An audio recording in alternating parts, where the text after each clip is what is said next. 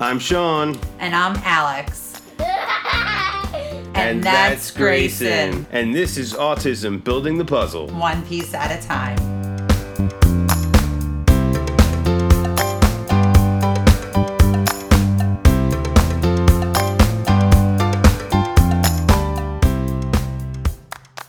Hi, and welcome to Autism Building the Puzzle One Piece at a Time. My name is Sean. I'm your host for the day. This is my wonderful wife sitting next to me. Hi, guys. Alexandria.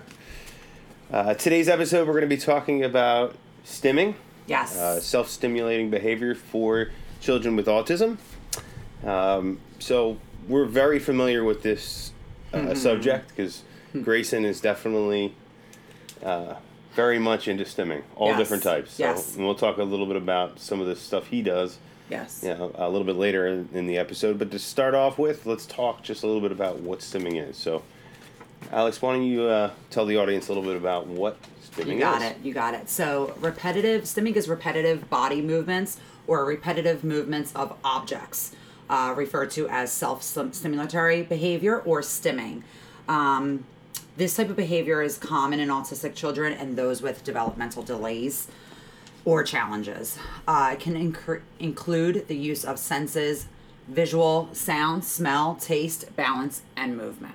Yeah, basically a wide array of things. So. Yeah, basically any type of sense you have. So yes, touch, smell, taste, hear, right, all the above. So right. Now, why does this happen? Why do kids have self-stimulating behaviors? It's basically a coping mechanism to regulate the child's nervous system. Mm-hmm. So they need some of that input in order to just regulate themselves, to feel normal. And I think a lot of people have some sort of stimulated behavior. Mm-hmm. A lot of people need to tap their fingers or bite their nails. Those twirl your hair is another stim. So those are all types of stimming behaviors. Yeah. Even for non-autistic people. So yes, it's quite common. It's just a lot more prevalent with kids with autism. So yeah, even like for instance, like head banging, neurotypical kids do that all the time. You do not have to be autistic to head bang. So that's another common one. Sometimes they also stim to calm their anxiety, to understand their bodies, to regulate their focus. I know with ABA, a lot of times we have to kind of throw Grayson upside down. Every couple trials we run to try to get him regulated. Another thing is sometimes these children can't handle their emotions and they're just overwhelmed. So they stim to kind of regulate that and calm themselves. Yeah. And a lot of kids like it because it feels good. You'll notice kids, even neurotypical, will spin and spin and spin. They love that feeling of spinning. It's almost like a high to them, they describe it as. So yeah, again, neurotypical kids can do this too. I'm a nail biter, so I guess I stim. There's women that twirl their hair. They stim. We all have our things. I'm tapping my leg right now as we speak. Yes. So. And if you notice, every time we do a podcast, I have to have a pen in my hands. Like, I just said to Sean, like, are you using that pen? I need that pen. And even like a couple days ago when we were recording, I have to, I'd have to be holding something. Even when we go out, a lot of times I'm like, you're like, leave your pocketbook in the car. I'm like, no, I need it because I need to carry something. Like, I don't want to, what do you do with your hands? You just, walk up and just stand there with your hands next to your side? I need my purse. So, everybody has their quirks. So, on to some of the different types of stimulating behavior. We'll talk about auditory stims first. Yeah. Basically, it's using the person's sense of hearing and sound. Some of the examples would be vocal sounds such as humming, grunting, high-pitched screeching. Yes. And Grayson definitely does a lot of humming. Yeah, and a lot of high-pitched screaming. That high-pitched screaming, again, another auditory stim. Yep. A lot of them will finger snap. They will tap on objects, cover their ears a lot. Yes. Another one, a lot of times Grayson, when he's overstimulated, will cover his ears. Mm-hmm. It's hard to know when he's covering his ears because he doesn't want to listen to you. Or it's too loud. Or if it's too loud. Yeah, so. If he's in therapy and we're like, good job, he's like, we're like, okay, good job. You can't say it too loud, Yeah. because then what will happen is if it's too loud, he won't do what he just did that you want him to do, that Yeah. he did a good job on. He won't do that Oh, again definitely. because he doesn't want to hear you do that again. Yeah. So that can have an effect. So for the kids that are verbal, Mm-hmm. some of their stimulating auditory behaviors would be repetitive speech, so it's like similar to echolalia type Yeah, stuff. yeah. Repeating song lyrics and Just repeating the same thing over and the over same again. book sentences from their favorite book over and over again, or movie Yeah. lines, or things like that. Yeah, it shouldn't. I think it's alarming when it becomes repetitive. It should not be repetitive. A lot of times I'll hear children like dog, dog, dog, dog, dog, dog over and over. That is repetitive. That is That's a concern. some yeah. sort of stimulating behavior. Yeah, absolutely. So next we have tactile stimming. Mm-hmm. So that would be the use of a person's sense of touch, so how things feel. Like Grayson touching your Yeah, beard. Grayson touches my beard. He rubs his face against loves it. it. I don't know how he handles it all the time. It's like Sometimes all his red. cheeks get all red for Yeah. rubbing against my facial hair. I mean, Yeah. even his ABA therapist has a really short shaved head. Yes. And when it's like just growing out just a tad bit, Grayson absolutely loves it. Rubs He his rubs head. it Every night you'll constantly. see Grayson hugging Sean, and he's like touching the back of his head, like scratching him. Yeah, he loves the feel of like hair Yeah. and stuff. Yeah, he loves that. So they like to touch different texture items. Finger tapping is another example. Another thing Grayson does. Yeah, some of the negative stuff might be they like to rub certain things.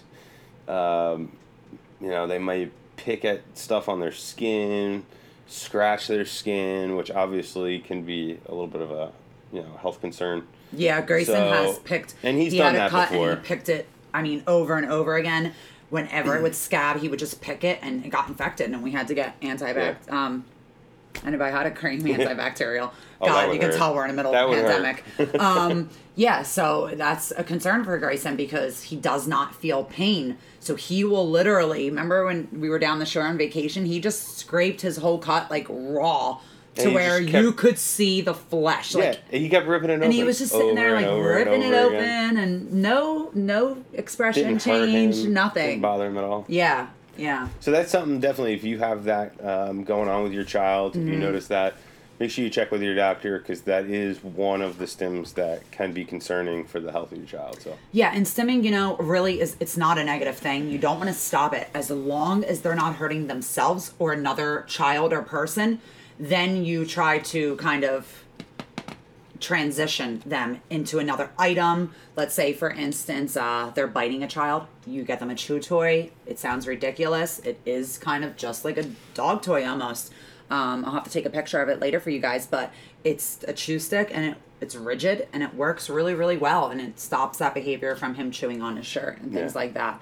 So stimming can be a really positive thing, and you never want to stop it just because they need that. I mean, I think you can't really have them stop. They You can't, can't and stop. you shouldn't. The only thing you can do is if there's something that's a health risk to them, a stim that's like unhealthy for them or Yeah. for others. Obviously, you want to do something to manage that. What you need to do is find another stimming behavior to replace that one that's a lot more healthy for the child and for others. Yeah. So the third type of stimming behavior would be visual. Mm-hmm. So staring at objects, gazing at objects, such as ceiling fans. Grayson loves looking at ceiling fans. He's enamored by them. Yes. Anywhere we go where there's a ceiling fan, he's constantly like- looking up the whole time. Another thing he does, moving his hands in front of his eyes. Yes, he'll take an object And he'll, like a flashcard, and he'll hold it over to the side of his face and over and over side of his again. head and look at it out of the corner of his eye. It's so cute. Something they call side-eyeing, Yes. hand flapping, all different sorts of hand flapping. He doesn't flap too much anymore. No. He used to flap a lot, and really he doesn't flap anymore. He does jump a lot. I never realized, actually, that hand flapping was considered a visual stim. Yeah, because I think it's the same as like an object. I thought it was more of a on that side vestibular, of the like eye. motion-based That would be stim. spinning and things like that. So Yeah. eye tracking is another example, and lining objects up, which is another very common thing that our children with autism It's weird do. because Grayson never lined things up, and then he went through remember 3 weeks recently of lining things up. Remember, All you the walk time. out and now you don't see it anymore. He just stopped. He only did it for 3 weeks, and then that was it. He doesn't ever line Go up through really. some phases. And stuff. Yeah. We'll be right back after a word from our show sponsors. Here at Building the Puzzle, we understand how difficult and challenging it can be for parents with autistic children that have communication delays. Well, if you're in New Jersey, you're in luck. The Speech Paradigm has you covered. They're helping children overcome speech challenges all across New Jersey. They offer both telehealth services as well as in-home therapy. Please reach out to them. You can take a look on their website at www.thespeechparadigm.com. You can reach out by phone at 732-203-5268. You can also find them both on Facebook and Instagram as well at The Speech Paradigm. We are also sponsored by Grayson & Company, making homemade toys. They have everything from wooden homemade toys to sensory bins, sensory boards, all different kinds of toys for your children. They can be reached at grayson-company.myshopify.com, as well as on Facebook and Instagram, as well as Etsy. On Etsy, they can be found at Grayson & Company Toys. And now back to the show. So one of the biggest ones for Grayson is vestibular, which is the fourth type. A lot of vestibular input needed. And that is really helpful for him during his therapy, even as a reward reinforcer for his ABA therapy and when he does stuff right. Yeah. So obviously rocking, spinning, jumping, pacing, all different things like that. So a lot of his reinforcer right now in ABA, we've been trying to move a little bit away from the iPad being the reinforcer to something else. So we found that stimming, throwing him up in the air, spinning him around when he gets stuff right. That's the stuff that motivates him right now. And that's the stuff he needs to feel good and regulated. So it helps him focus and come back to the table after, the trial and come back and do another trial again. So it's very helpful, and that's, again, why you don't want to stop it. Yeah. Because without that, he wouldn't be able to focus. The final category is olfactory or taste stimming. Mm-hmm. This is some stuff that we're not as familiar with because Grayson is not really... obviously, he has some feeding problems and food problems, so he's not as big with... that kind of stuff. So that would be like sniffing. But there are a lot of children that suffer with that. They have to smell things. They have to smell before people. They eat them. Yep. Yeah. Smelling people is another one. Yeah, licking, which could licking also... things, which could be dangerous. And absolutely. And I will say, a lot of autistic children don't understand, licking, for instance, if they're licking strangers, they don't understand personal space. They have no boundary of their space. They don't understand their space or that person's space. So they're constantly all over. You know what I mean? That's very common. So, and that's obviously, something that could be on the border of pica, I guess, if you get really, really extreme with it. Yeah. So just watch out for that because that could definitely be licking different things is obviously not. Yeah, absolutely. Great. Yeah. For kids, so no, could be a health issue. So make sure if that's going on, you talk to your doctor about that. Yeah, you don't want them looking at something toxic. So let me ask Alex this question: is stimming a problem? Only if it is harmful, again, to another child or to your child. Other than that, no, you should not stop it. I have, a lot of parents will do. We've tried quiet hands, but I have never wanted to stop it. Even if Grayson's head banging, you just protect. Never would I say no, don't do that. You know what I mean? Yeah. Because you don't want to do that. That's the wrong thing. You just want to protect and make sure that they're safe, and that's it. Like we said earlier, I think it's very important. It's something that they need to regulate their nervous system, obviously, like we said. Yeah. So they do need some level of that. It's more...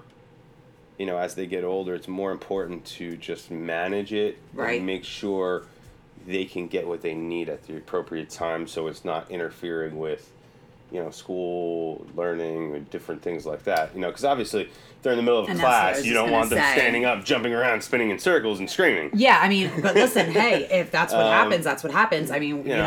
But that's the one thing is it can also affect, like we just said, your child's attention to the outside world. which in turn can affect your child's ability to learn and communicate with others. Yeah. So that's where, if you do see stimming behavior, there are a few things, such as, number one, medical professional, and ruling out other things. When Grayson would headbang, what we did was we made sure he didn't have a tumor. It's just like a dog, how they would describe it. If a dog has a tumor in the head, they push up against things to relieve that pressure. The pressure against the outside of their head relieves the pressure on the inside. Exactly. Yeah. So when Grayson first started headbanging and, we couldn't get it under control, we thought, okay, is there a tumor in the brain? So we right away went down to CHOP. We had an MRI done, and you just want to rule out everything medical. Another thing that is really helpful is exercise. Yeah. And that's just like vestibular input. They can refocus back to how they need to be. That physical activity keeps them engaged. And that might be a healthier way to help limit it when they're doing other activities. Exactly. Like school, exactly, stuff like that. Exactly. So. And bring back that stronger sense of focus. Another thing is speech therapy. Experts explain that stimming is a form of communication. So, for example, if a child can't tell you that it's too noisy and they're just screaming back and forth, sometimes speech therapy can help with that, for them to communicate with you, hey, it's too noisy, instead of just rocking back and forth, screaming. And I know when Grayson's going through a hard time, we had like 2-3 weeks of him struggling, I'd say about a month or two ago, and he was kind of overstimulated. So what I did was, TV goes off, no matter, our programming, TV goes off, blinds get shut, lights go off, because it's too much overstimulation.